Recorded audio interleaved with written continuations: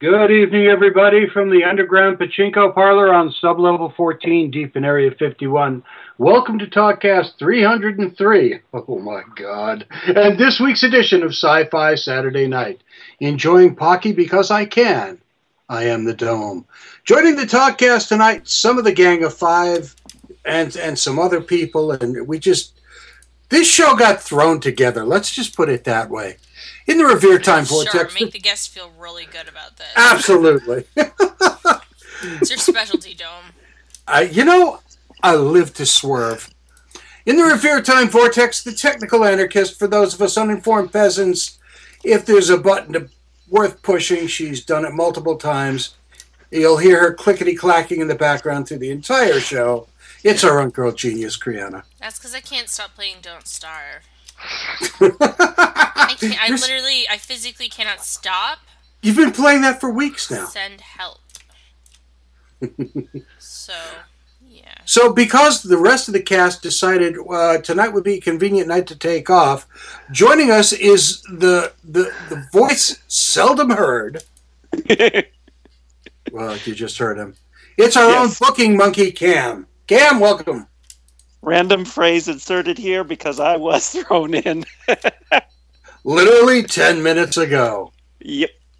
So tonight we were supposed to have one guest, and it's one guest, two guests, and now that it's two guests... Do we have a red one and a blue one? A red one and a blue one. Right. Our red guest tonight is a name that should be well known to any geek worth their salt. Melinda Snodgrass is an author, screenwriter, and equestrian who has just come in from writing as we speak. But according to Cam, she doesn't do it all at the same time. She's currently done Star Trek Renegades, and we'll talk about that and some more. Melinda, welcome to the show. Hi, thank you, Dome, for having me. I'm really delighted. You're only delighted because you've never heard this show before. Dome did not check that fact before the show, but... based on your response, I'm positive that it's correct. Our second guest tonight is one of our friends and one of our favorites, and a gentleman's gentleman, a writer's writer, and a thinker's... Mean? You're just making up words now. You're right, I am. Tracy Hickman. Tracy, welcome back, my friend. Why, thank you. It's good to be back. It's good to be on with Melinda. Yeah, it was one of those, serendipitous moments where Tracy said, I need to be on the show, and Melinda said, hey, I'm scheduled for this week, and we said, two great tastes that taste great together. Yeah, so let's do it. That seems like it would work. Hey, listen, I'm extremely impressed here, actually. Melinda has written several episodes for Star Trek Next Generation. I pitched stories to Voyager back in the day. On the Paramount lot, and I could never get anywhere. So congratulations, and good on you there, Melinda. Well, thank you. In retrospect, I sometimes wonder if it was such a great thing, but it did launch my Hollywood career, so I am grateful to that extent, yes. Well, I mean, we can all agree that The Next Generation was the best of all the Star Treks, so... Oh, thank you for sticking the knife right off the bat. You're welcome.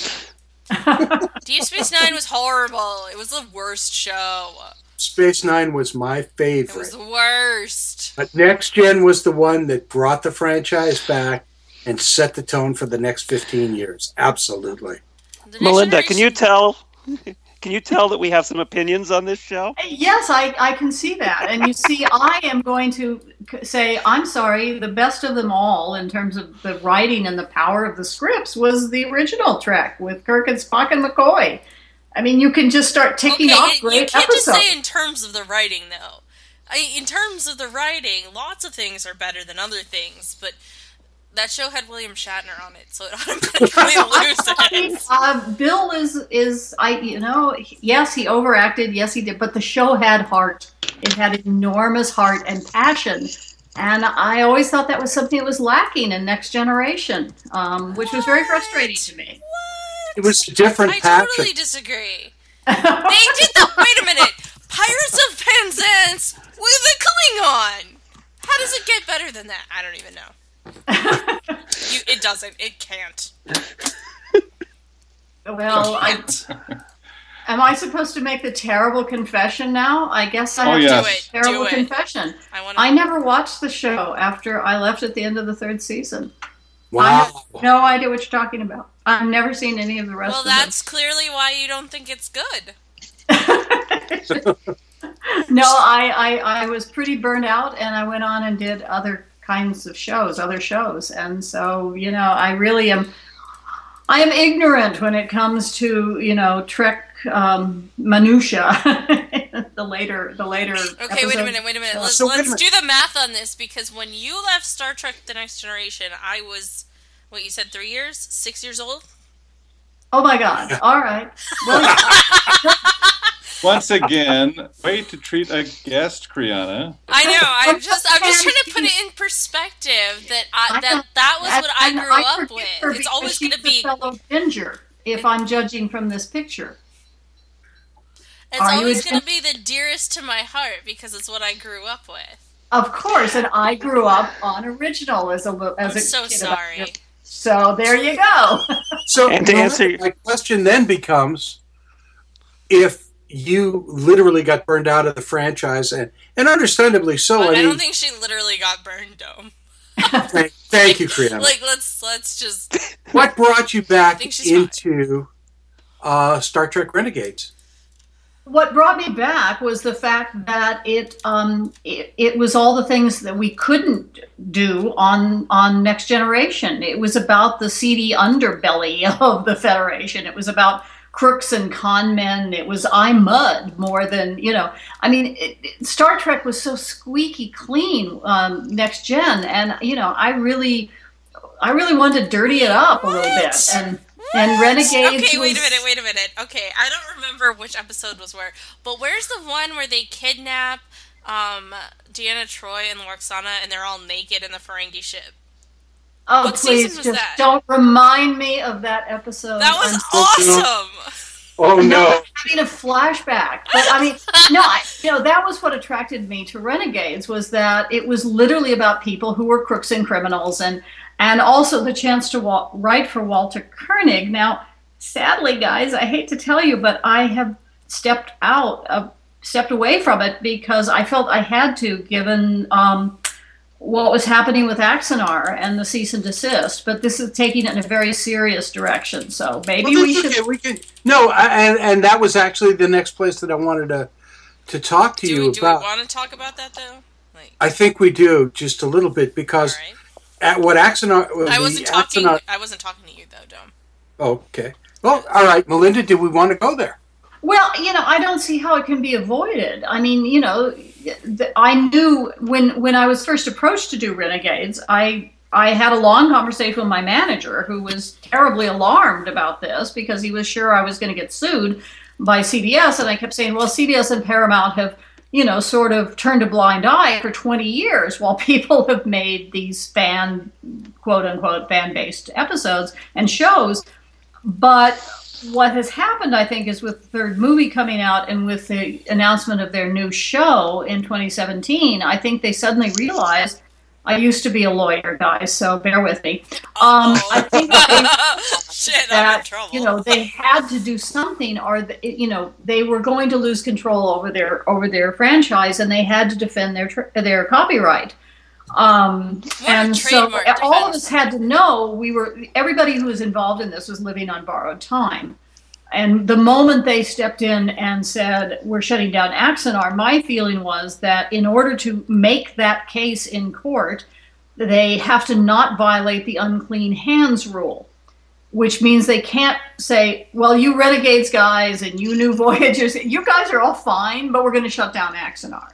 Because I don't see how they make that argument in a court of law and not lose, unless they show, because otherwise they have unclean hands, and they're going to be up against the unclean hands doctrine anyway, because they've allowed this to go on for 20 years at least? At least 20 years, yeah. Mm-hmm. Yeah, but, because of my situation and a project that's about to get rolling that I can't unfortunately speak publicly about yet, I didn't feel I could safely be involved in something where I might end up in a lawsuit, or named in a lawsuit, or named in a cease and desist order. as a WGA member and all these other things. And so I regretfully had to say, I think I can't do this. And I was really bummed because I'd outlined the entire final wrap-up episode that was going to, end Renegades, because, Sky, the producer, had realized that there was no hope of us doing multiple episodes, as had been the original intention. He wanted to just wrap it up and give Chekhov a meaningful end to his story, and I would have loved to have done it. I had a luncheon meeting with Walter, and he is an amazing human being, brilliant, incisive, understands story. We went over the outline together. He asked questions, made some suggestions. It was great. And then sadly, all this other stuff happened, and I went, oh darn, and I don't think I can do this. So that's where it stands. I don't know what they're planning to do. I haven't heard. I should probably touch bases and see, where they're at. But I just felt like I had to step back, given what was happening on the legal side. Okay, but going back to the Next Generation for 1 second, can we all just agree that Dr. Pulaski was the worst? No. What? Okay, I want to hear the rationale behind this. I hate her so much. Oh no, she was wonderful, and she was wonderful to write for. And Diana is just. I'm sure she's a really nice person in person, but I hated that character so much. Oh, I loved writing for her. She had teeth. She had rough edges. I mean, that was the thing. Everybody was so nice in Next Generation. They all had broomsticks up their asses, and I was just like, can none of you, just chill? I mean, unwind. It was very difficult to write for them. I mean, Gene literally had us into his office one day and said, "My people are perfect. They have no flaws." And we all left and went, well, that's going to be a problem, because I don't know how to write drama about people with no flaws. I guess the drama is conflict. And the human heart in conflict with itself. Right, Tracy? You're a writer. We have to have the human heart in conflict with itself. Well, we absolutely do. And heroes who are carved out of marble are the most boring kind of heroes that there are. Characters have to have internal conflict as well as external conflict, or they're extremely boring. Yes. I mean, maybe I'm biased. I mean, probably I'm biased. But I really do feel like as time went on, they got more and more and more flawed. No? Dome, I don't know. You're older than Dirt. Tell me. Yes, I am older than Dirt. Thank you so much. I can say that and get away with it. Yeah, we're not being very ageist here or anything. No. I mean, you saw the original series when it first aired. I did. And you've been all the way through. Like, the Next Generation, I feel like they got a lot more flawed as time went on. They got a lot more flawed, but they never started. From the moment James Tiberius Kirk walked on, you knew he was a narcissist just to begin with. And I mean, there was a side to him that drew you in, that was the dichotomy to Spock, and it was almost a triangular barkathon from show to show between Spock, McCoy, and Kirk. And each one of them was an incomplete character in and of themselves. And I understand what you mean about the kind of squeaky cleanness of them. And that was... and that's why the first few seasons are, in fact, kind of boring. But well, if you look at the Farpoint, which is the two-part episode that opens Next Generation, that is as squeaky clean as it possibly ever gets. Yes. But my point is that by the end of the show, or well before the end of the show, they lost a lot of that. Which is why I loved Voyager. Not the end. Not like Voyager. Like, that's a whole separate thing. I'm only talking about Next Generation here. Voyager is its own thing, and it's still awesome. By the way, I like Voyager. Hey, at least I gave him a poker game. He finally had yes, you did. True.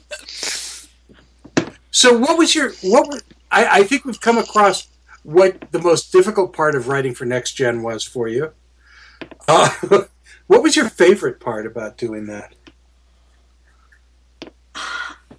I had never been in a writer's room before with other screenwriters, and it was great. I mean, there was such energy between Ricky and Hans and Ira Bear, who Ira was just terrific. I loved him. Ron Moore, who I found his script in the slush pile and brought it to my boss's attention and said we should hire him because he's really good. And when we would all get in a room and work story together, I mean, we laughed and we came up with great stuff. And I learned that, I'd been very good at plotting and structure, but Hollywood really taught me how to hone these skills. And I learned that in the writer's room from people like Ira. And I'm very grateful. I still use it today. I have a board and everything goes up in acts, and even for my novels. So that was great fun. I really enjoyed writing for Data. I always thought it was sort of ironic and sad that for me the most interesting character was the robot, but he was great to write for, and that was so I would say that those things were very valuable, and I'll never regret the opportunities and what I learned. Sorry, I was just looking up what season my favorite episode was in. It was actually season 5. Dang it. No, it's a really good... The Inner Light, guys. It's an awesome episode.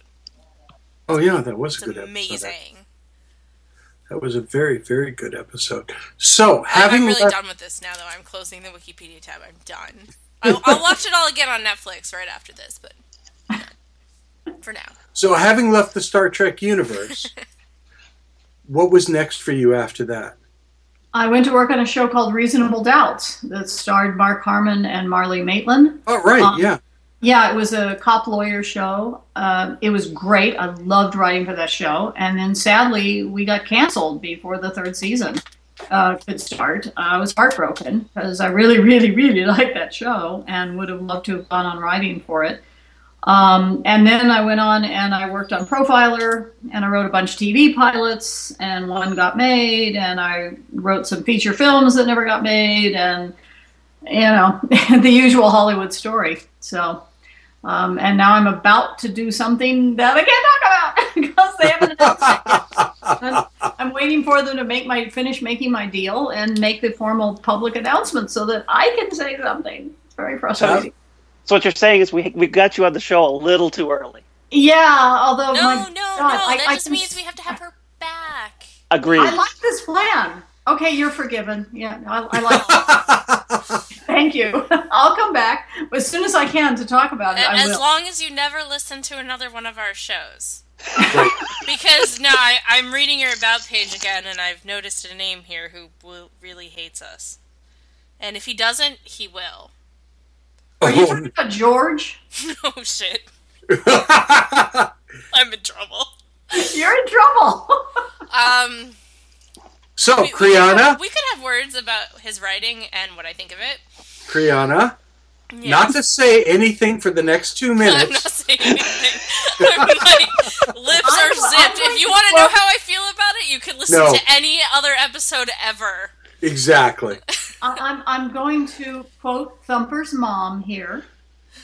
As regards George, who is my best friend, if you can't say anything nice...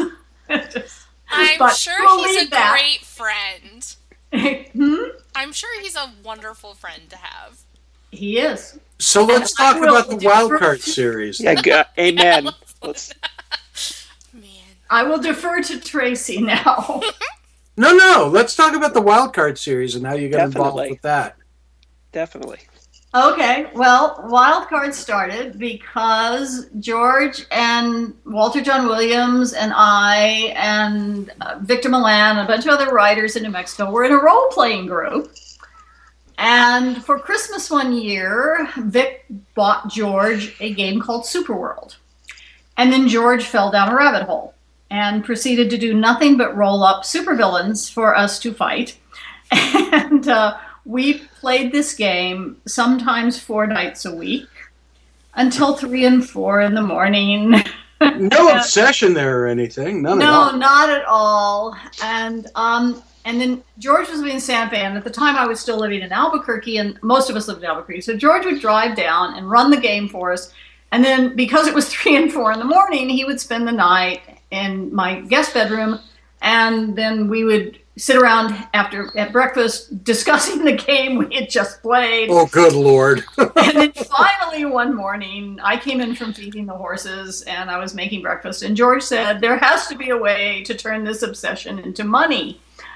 And he said, what if we made it a shared world anthology? So we sat there for the next 4 hours creating the Wild Cards universe and coming up with, the backstory and the setup. And George hated the superheroes where you're standing in a toxic waste dump and you get struck by lightning and then you get superpowers. And he said, let's come up with something coherent. And I said, well, what if it's an alien virus that they are field testing on Earth because we are genetically identical to these aliens?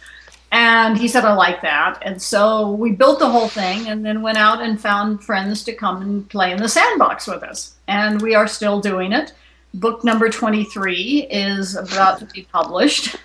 We have game books. We have graphic novels. I've written a graphic novel that Michael Komark, the wonderful, wonderful artist, is doing the work, doing all the illustrations for my graphic novel.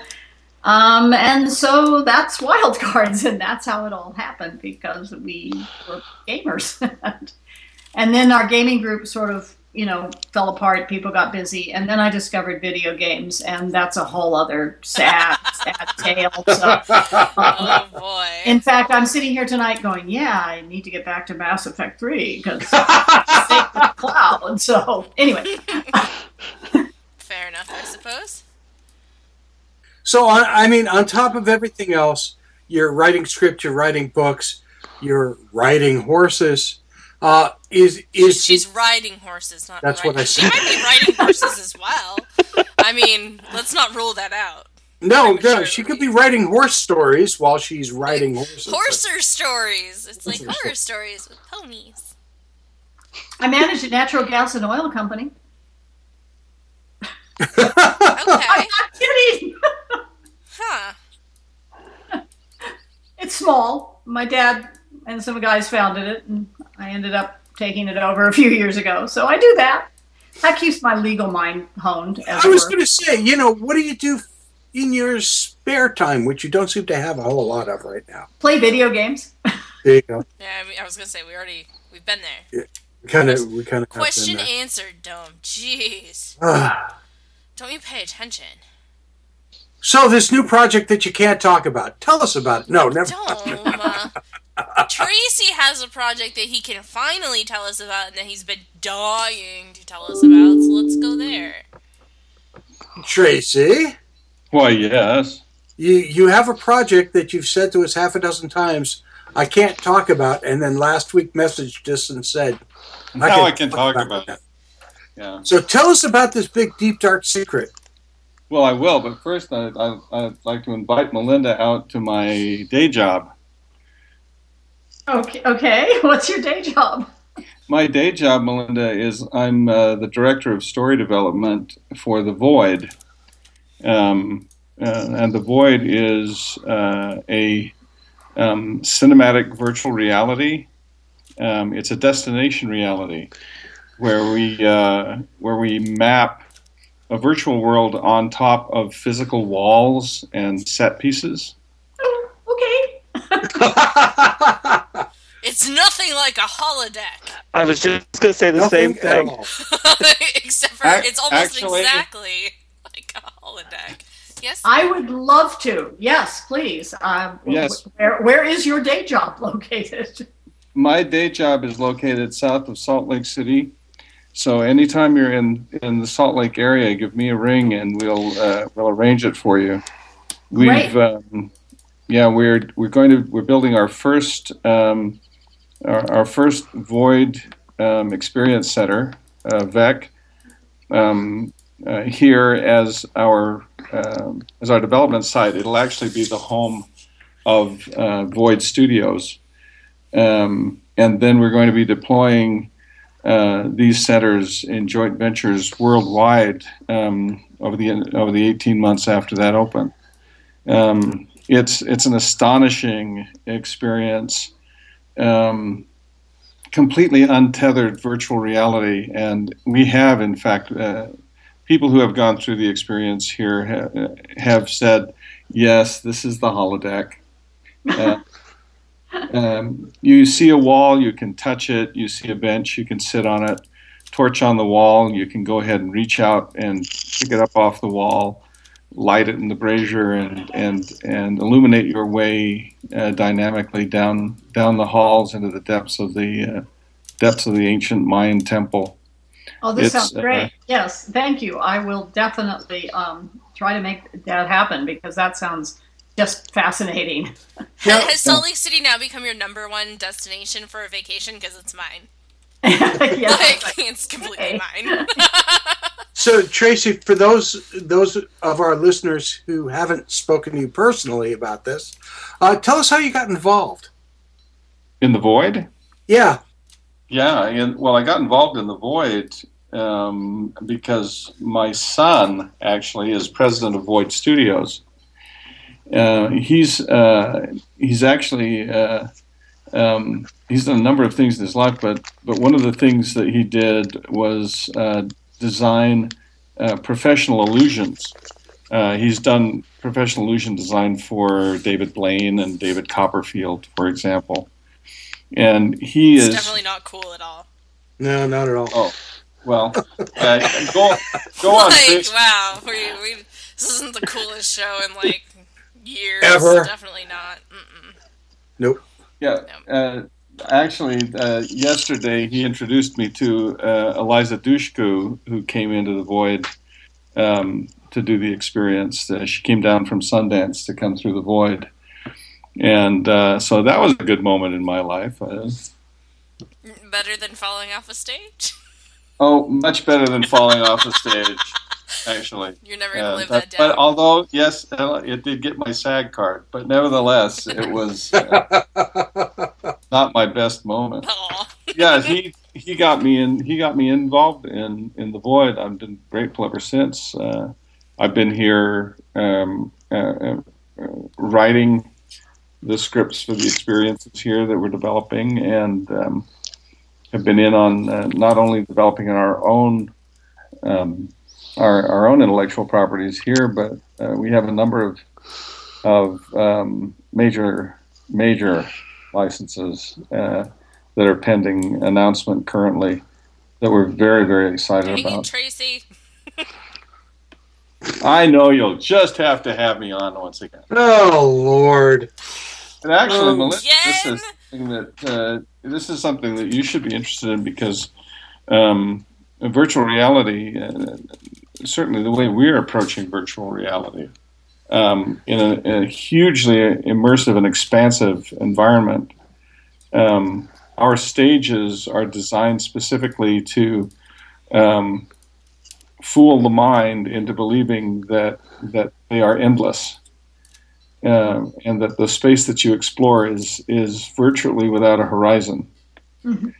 And I would think that somebody with your interests would find writing for this kind of an environment challenging and hugely rewarding. Find your next job right here. The reason I started video games was because I got hired based on a script I'd written. They hired me to write a game for EA, and then I worked for 2 days, and then the powers that be higher up the food chain said, yeah, we're not going to do this game after all. But I became so intrigued with the kind of storytelling that you have to do for this sort of experience that I went out and bought an Xbox. So, mm-hmm. But no, this does sound... So you have to write for the choices. I presume that your person who's experiencing the world you would have to have alternate choices for them, right? Or how the story goes, or is it a set, on rails kind of story? No, I've never much cared for on rails story. Certainly, I prefer an exploratory environment. Okay. More like role playing games and multipathing than kind of the linear on rails sort of experience. We are deploying a a version of our experience in Vancouver next month at the TED conference. Oh. And we're very, very excited about that. It's actually the first time we've taken our technology out of house and to show it to the public and to have the experience public. Oh, it's an amazing experience. The thing that I feel badly about, however, is we've spent the last 4 months designing this outstanding, stellar, immersive experience, exploration and puzzle-solving experience. I mean, you step through the portal into this Mayan ruined courtyard. And look up into this beautiful star-filled twilight sky. It's with little fireflies and it's just an incredible, beautiful experience. Oh my God, you're awesome! And we're going stop taunting me. We've built this amazing thing, and we're going to disassemble it this Friday. Ship it to Toronto. Oh no! No, that's great. You have to disassemble so other people can enjoy it. Ship it to Vancouver, which is where the TED conference is. And then as soon as the TED conference is over, it's going to be disassembled again and sent to China. And so we're not ever going to see it again. Oh, my goodness. Oh, why is it going to then China? You'll design a new one? Is that how that would work? Well, the stage we've designed for Vancouver is what we call a quarter stage. It's a 30-foot by 30-foot stage. The full stage for our experiences is a 60-foot by 60-foot footprint. But because of the redirected walking techniques that we've perfected here and the design of the stage, we can literally expand that 60-foot by 60-foot in any direction in the minds of the participant. And our effective footprint becomes huge because we keep redirecting you into the interiors that are mapped completely differently and represent completely different space. That's ridiculous. I love it. Yeah, it is. It's an astonishing thing. We'll be building our next project after we finish the Vancouver TED deployment. We will be building our full stage here and building our full stage experience, first full stage experience. I'm really excited about that. Now, the lawyer wants to ask. So, when you'll have the stage where you are near Salt Lake. Mm-hmm. Is this kind of a thing where you set it up where franchises, where other people will buy in, and then they'll build their own stages in London or wherever it happens to be? Is that how this works, or? Yeah, we're mostly looking at a joint venture model in terms of franchising. So someone would come in and say, "Yeah, we'd like to finance a deployment," and we'll say, "Okay, you finance the deployment, and we'll provide you with the technology. We'll provide you with the content." So then you would write a script or a story for that particular venue. Well, we could write script or story for that particular venue, but we'll most likely simply be deploying we'll start with a deployment of about 4 separate experiences, very much like a movie theater. Mm-hmm. Except that it'll be experiential holodeck experience. So we know you can have these stories, like different stories, be in the same physical space. They work that way? Well, yes. Actually, based on our model, we will probably deploy between 6 and 8 stages at any given location. And so you'll be able to have different experiences on different stages. So the void is then almost like a multiplex. Yes. In some ways, yes, it is. Although in our case, we've designed the overall experience to begin at the door. When you first step into the front door of a void experience center, you actually step into a museum where we display artifacts of items that have been retrieved from inside the void. Now, here's a question, and tell me if this is getting stupidly, insanely detailed. The elements that you use inside of the stages, are they modular? Do you use the same elements and just rearrange them depending on the story? Yes. So, theoretically, if I wanted to play a particular story and the place knew ahead of time, they could simply set it up. Right, and one of the things, for example, if we were to do a Star Trek experience, which is frankly something I want to do since I'm a Trekker from way back as well. I watched the first episode when it first aired. You and me both, Tracy. Exactly. I did not. There I was in front of my round tube RCA set. It was putting out enough microwave to cook a turkey, and I couldn't get close enough to the screen. But that explains so much. No, just kidding. It does. But if we were to do a Star Trek experience, for example, you have to have a bridge, and you have to have the chair, and you have to have navigator and helmsman console, right? Right. And so not we really. would. Well, no, you really do. I mean, you can, but there are ways to do it that wouldn't necessarily. I don't know. Continue. But I think that's the expectation. And so for those things, we would literally have set pieces that would be set up specifically to do that.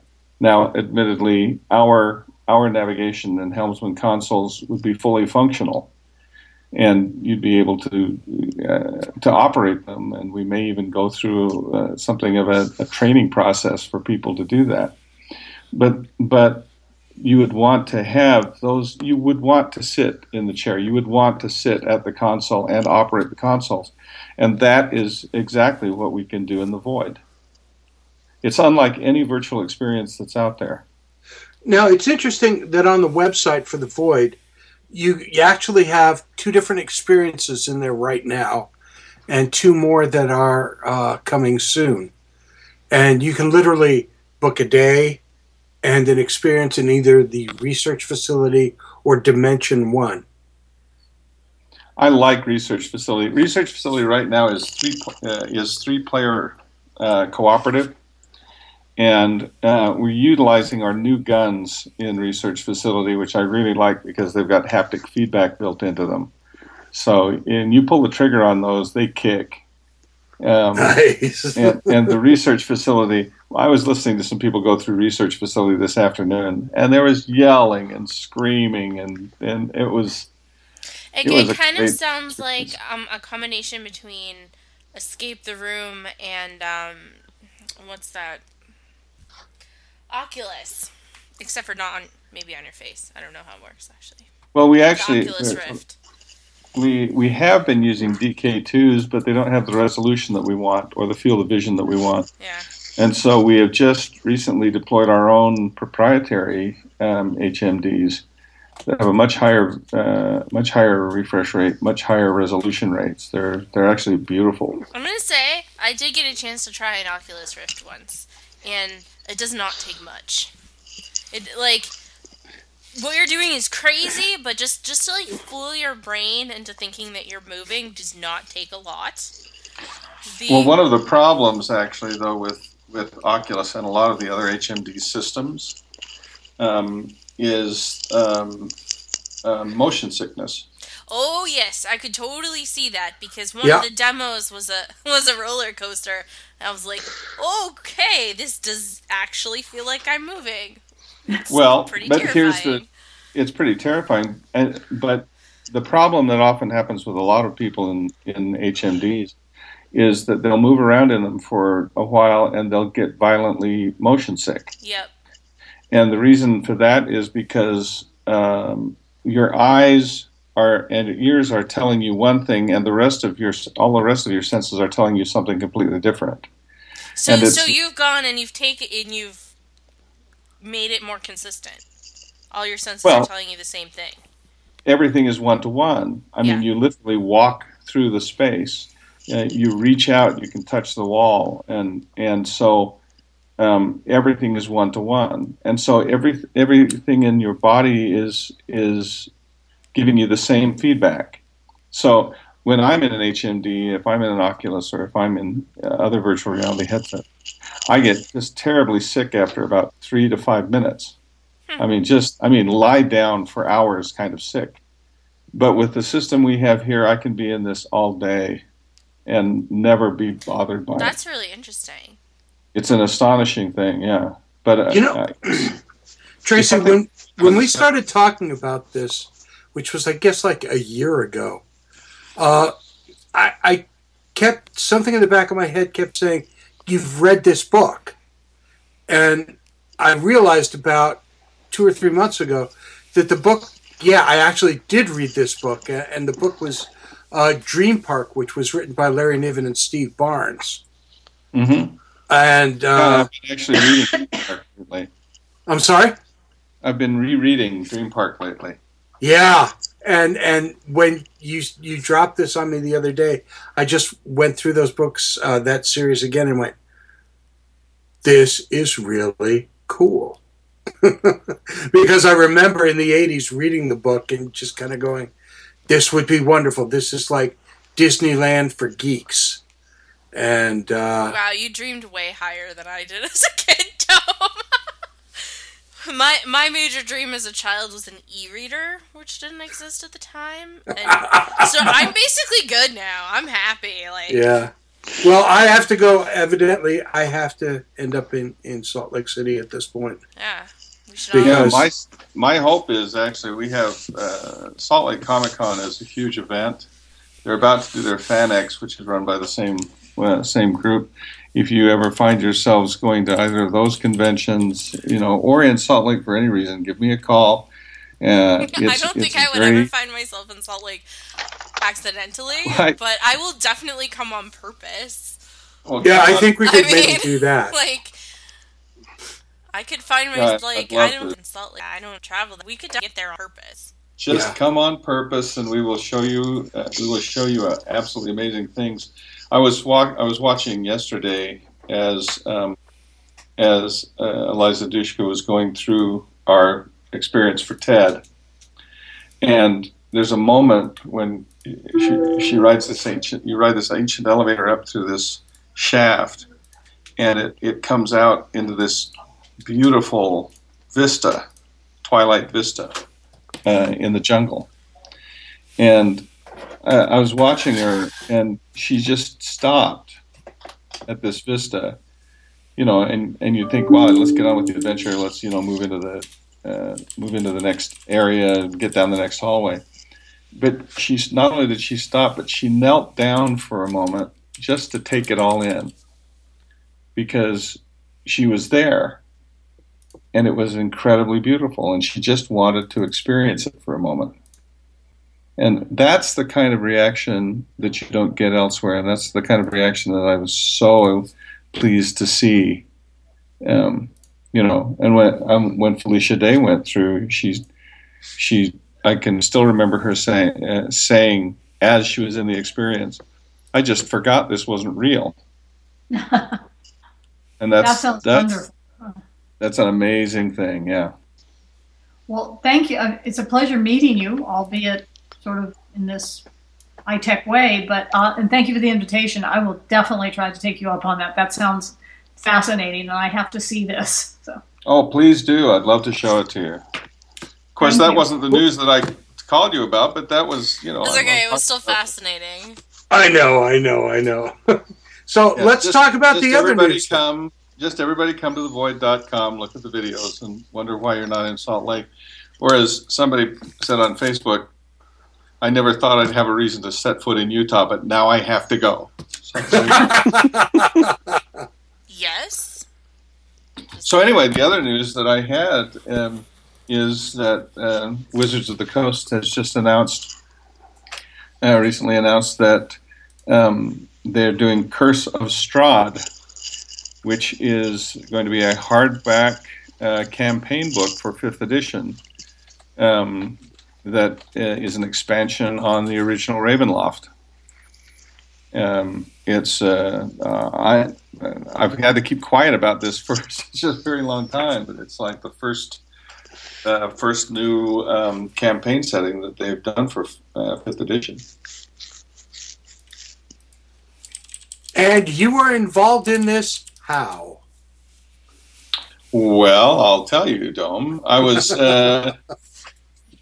actually Chris Perkins called me up, and said, "We're going to be doing this project." Well, the first thing he said to me, "You're still under NDA, right?" And I said, "Yes, I believe I am under NDA until the turn of the next century." But oh, good Lord! And then until now, when you're talking about it in public on the record. Yeah, until now, it's good. And so he said, "We're going to be doing, we're going to be bringing Ravenloft into 5th edition, and would you be interested in participating in that?" And I said, "Well, absolutely." Especially because my wife and I had a great deal to say in terms of Ravenloft. It was one of our best received adventures, and certainly dearest to our hearts. Kind of like revisiting an old friend, isn't it? Well, yes, and I think the message actually is more relevant today than ever. And I wanted to make sure that the message wasn't lost in that the message didn't get lost in the confusion between suspense, horror, and slasher. I wanted to make sure that we kept the true horror and suspense aspects as opposed to just the grotesque, and the underlying message, which I still feel very, very strongly is an important one today. So, and Chris said, "No, absolutely, that's what we want." And so Wizards of the Coast flew me up to their headquarters up in the Seattle area, up in Renton, and I spent a week there with the design team. We first started talking about the foundations of Ravenloft and the story and the characters, and found out that we were all in complete agreement as to where this needed to go and what it needed to do and say. And most of the rest of the week in expanding on the original universe with concepts and new places to go, new things to see, new characters to meet, all of which maintained the feel that we wanted and maintained the structure that we wanted underneath the story throughout. The result's a magnificent book. I've been looking at a PDF copy of the layouts, the final layouts, and it's a compelling and intriguing retelling of the original, and an expansion of the original that Laura and I are just supremely excited about. Well, that's a shame. Yeah, it's bad when stuff like that. Yeah. No, it could have turned out better. We were so thrilled with it. So the new publish is done, or yeah, I mean, well, it'll be out. I think March 15th is when the release date is. Although it'll probably be in stores, from what I understand, the first part of March. We have to wait for another month here before it'll actually be in people's hands. But what a beautiful book! The artwork's incredible, and they're producing a set of cards with Gale Force 9. The Tarokka deck, which incorporates a randomizing element into the game and story that we had started in the original with Madame Eva's card readings. Very cool. I mean, because the artwork in the original book was also, the cover art and the original art was just wonderful. Yeah, it was outstanding. Yeah, there's a particular piece near the front of the book that is a portrait of Strahd that I find rather compelling, actually.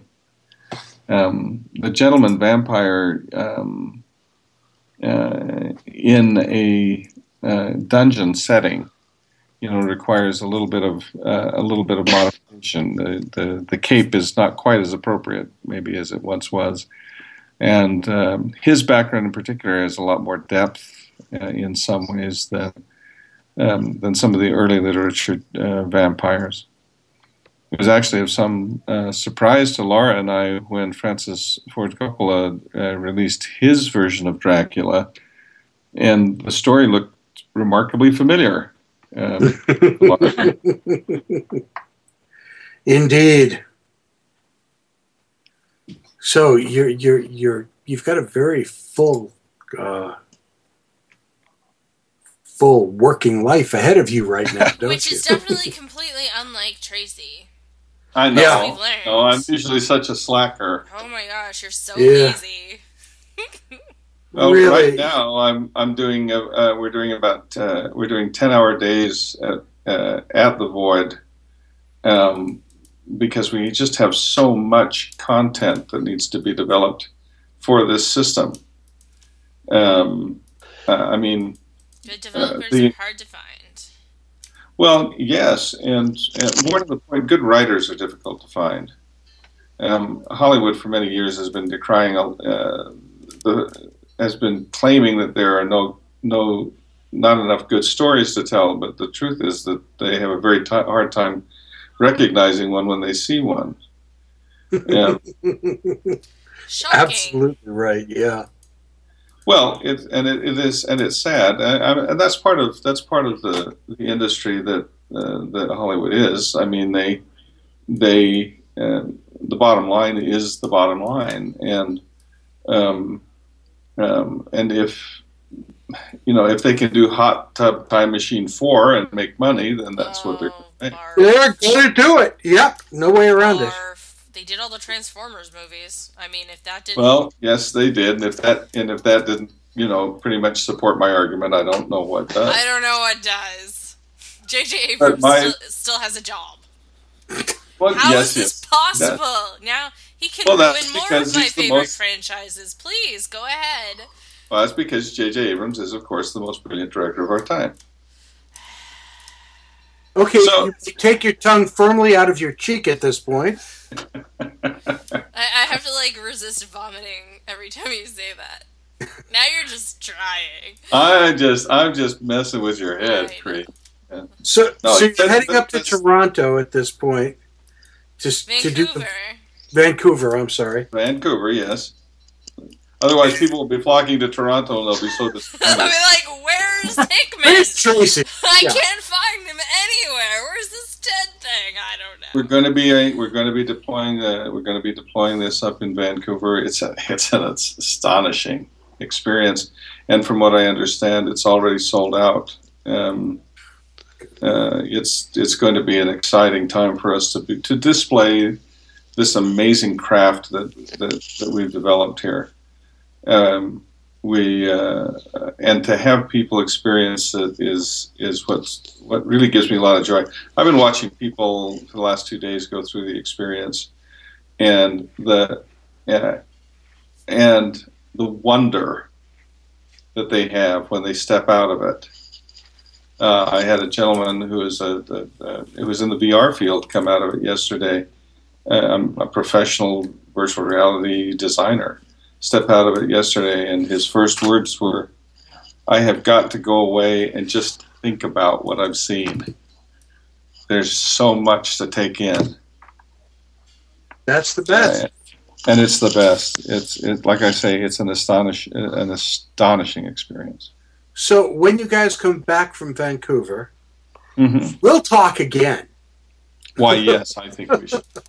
I think we We seriously need to get all of you out here to see this. I can talk about it all day and tell people what the experience is like. And I've been working in words for 30 years, more than 30 years.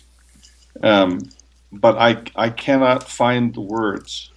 You know what we should do? We should come out describe the there. experience. I'll bring all my gear, and by all my gear I mean my little audio mixer and my phone. And we'll do this up. We will film this. And Yeah. I think it would be even fun. Can you actually get the video output from the virtual reality? So could we splice it, edit in from the point of view of the person experiencing it?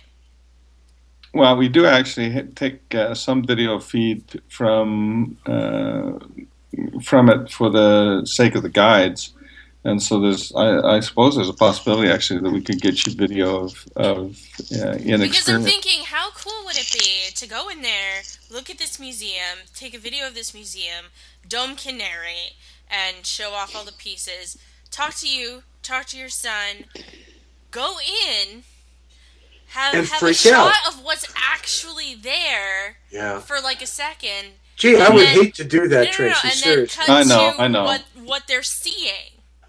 And how cool would that be? It's somewhat similar, except for to a much greater extent, to when they started 3D scanning people at cons here. Mm-hmm. And it was just so cool, and no one could wrap their heads around it, really. All the cosplayers were smart and lined up there, and I actually was like, I get this. This is really great.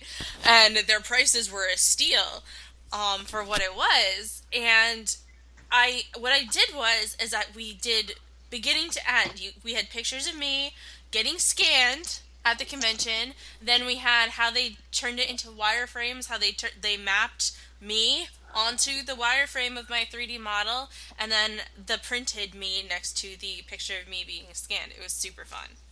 Yeah. Just showing the process. I mean, you don't want to tip your hand and show how the illusion is created necessarily, but I think people would die to see even just the tiniest taste of it. Well, you're welcome to come anytime. Doors open. And I'm I'm basically hoping to just see going to make Melissa a here. commercial So. for you. It's going to be about 20 minutes long, and hope you don't mind. Like, we'll bring Drew to do hair and makeup, and we'll see how it goes. Okay? Well, what I can report is that we're well funded, and we are looking at a worldwide deployment. And by worldwide, we mean worldwide. So are you kidding? I'm sitting here trying to book a date in January right now, and I can't get one. Or February. Good Lord. Well, okay. We'll figure out a time to go, Dome. We'll figure out a time to go. So, from a purely consumer standpoint, what's it cost? Well, our current models, we have about a 30-minute experience that is the model basically that we're looking at. I think we're probably looking at about a $35 price point to start. But our experience so far is every time we've opened up our betas. Oh, hello? Hello? That was weird. Yes, I'm sorry. That was. No, it's our experiences so far has been that every time we've opened up our betas, they sell out within 30 minutes. Yeah. So we're going to see how the price point goes when we first open. Oh, 30 whole minutes. I get it. I think you'd be astonished at what happens inside those 30 minutes. It's. I don't think I would. I think. Yeah. Well, and I've designed the first experience, and my son and I both actually have designed the first experience that we'll be going to be deploying, and it's going to be quite a ride.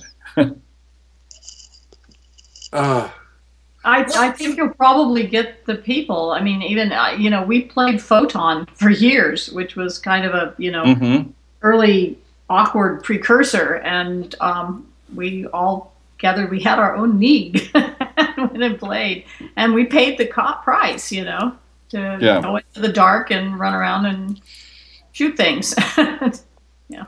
It's like laser absolutely. This sounds far more immersive than a dark maze, Oh yeah, and truly beautiful. If you come to the website, you'll see some of the interior art that's there, and in fact, the art that you see there is a lot of it actually is in-game art that are just taken from renderings in the experiences that we've deployed so far.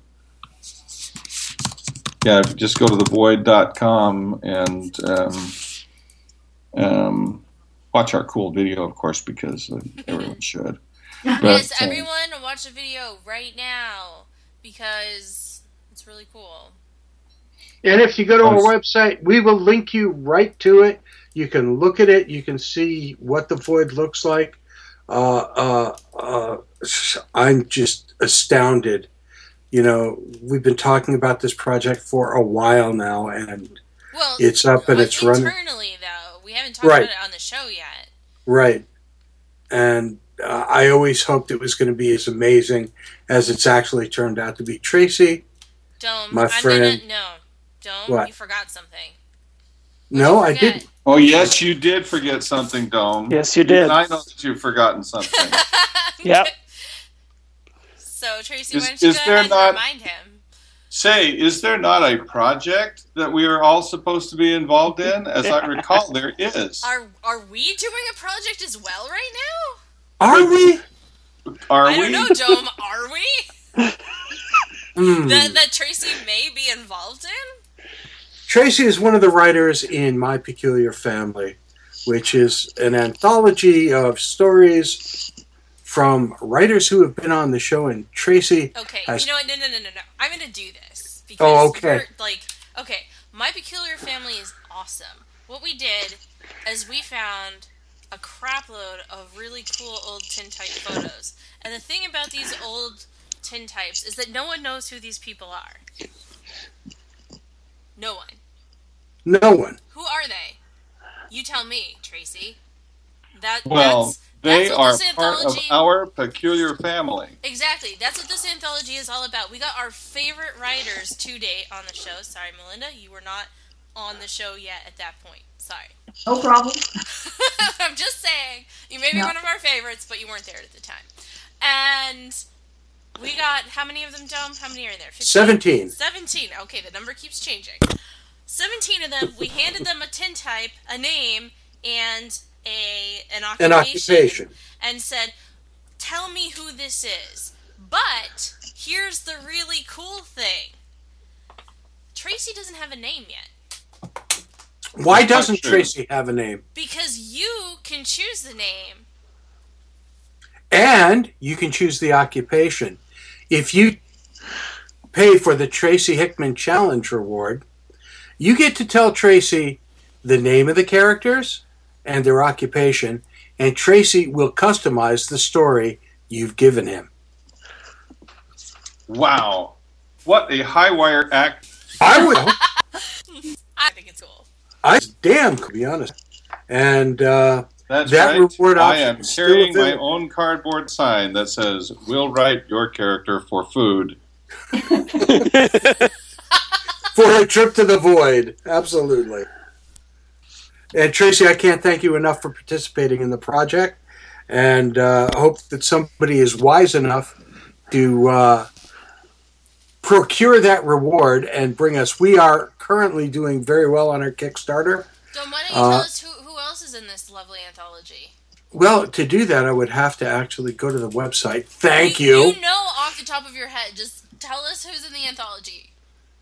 Who else is in this anthology? I think Let me- one of my personal favorites, Chris Gold. Christopher Golden is part of the is in anthology. this anthology. Now James Moore. James A. Moore is part of the anthology. Stacy Longo, Rob Watts. Happy birthday, Stacy. Happy birthday, Stacy. You know we had to say We that. forgot that too. You're so forgetful. What are we gonna do? And there are a number of emerging writers who are just getting their feet wet into it and said, hey, I'd like to try this, and came up with some amazing things. People who were comic book writers and said, I'd like to try my hand at a story, like George O'Connor, or people who were artists and cartoonists and said, I can write too, like Karen Goslin. People like that, wonderful people who've all been on the show and have lent their talents to this anthology. And the fingernail guy. That story scarred me for life, though. The fingernail guy. John Palisano. Oh. That story scarred me for... I only got one page into it, and I was like, this has scarred me for life. Like, no. I think he's kind of proud of it, though, to be honest. I would do this with you guys all night, but I just got called. I have to go back into the void and test the new deployment of this reality system. Sounds terrible. I'm sorry, Sounds they've got horrible. the vest haptics working, and now I have to be able to actually feel the impact of the explosions. So, I feel Melinda, so bad for you. Tracy, thank you so much for both of you for joining us tonight for a wonderful hour of conversation. Thank you. It was great fun. thanks, Melinda. I look forward to seeing you soon. And you, thank you. I look forward to reading all about the TED Talk. Please do. Okay. Brianna, what's happening on the show in the next couple of weeks? Well, next week we have Hope Nichols, who is of the Secret Loves of Geek Girls. I'm not Cam. Is that a book? It's a book. That's an anthology book that she and a bunch of her friends wrote. Nifty. Well, that sounds cool. And that's all I got. So, Booking Monkey, get booking.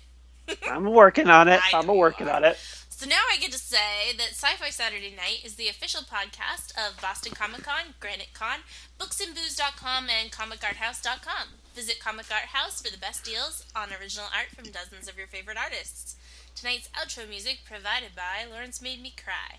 Check out more of their grooves on lawrencemademecry.com. Tonight's intro music provided by Rob Watts. Find more of his creation at robwattsonline.com. Boom. There's nothing better than a great hour of conversation with people who have really cool stuff to say. I can't thank Melinda and Tracy enough for a wonderful hour.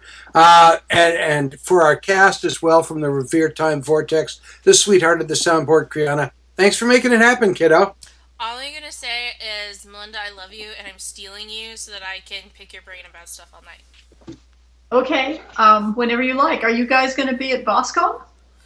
We were actually talking about that possibility right before you joined the call.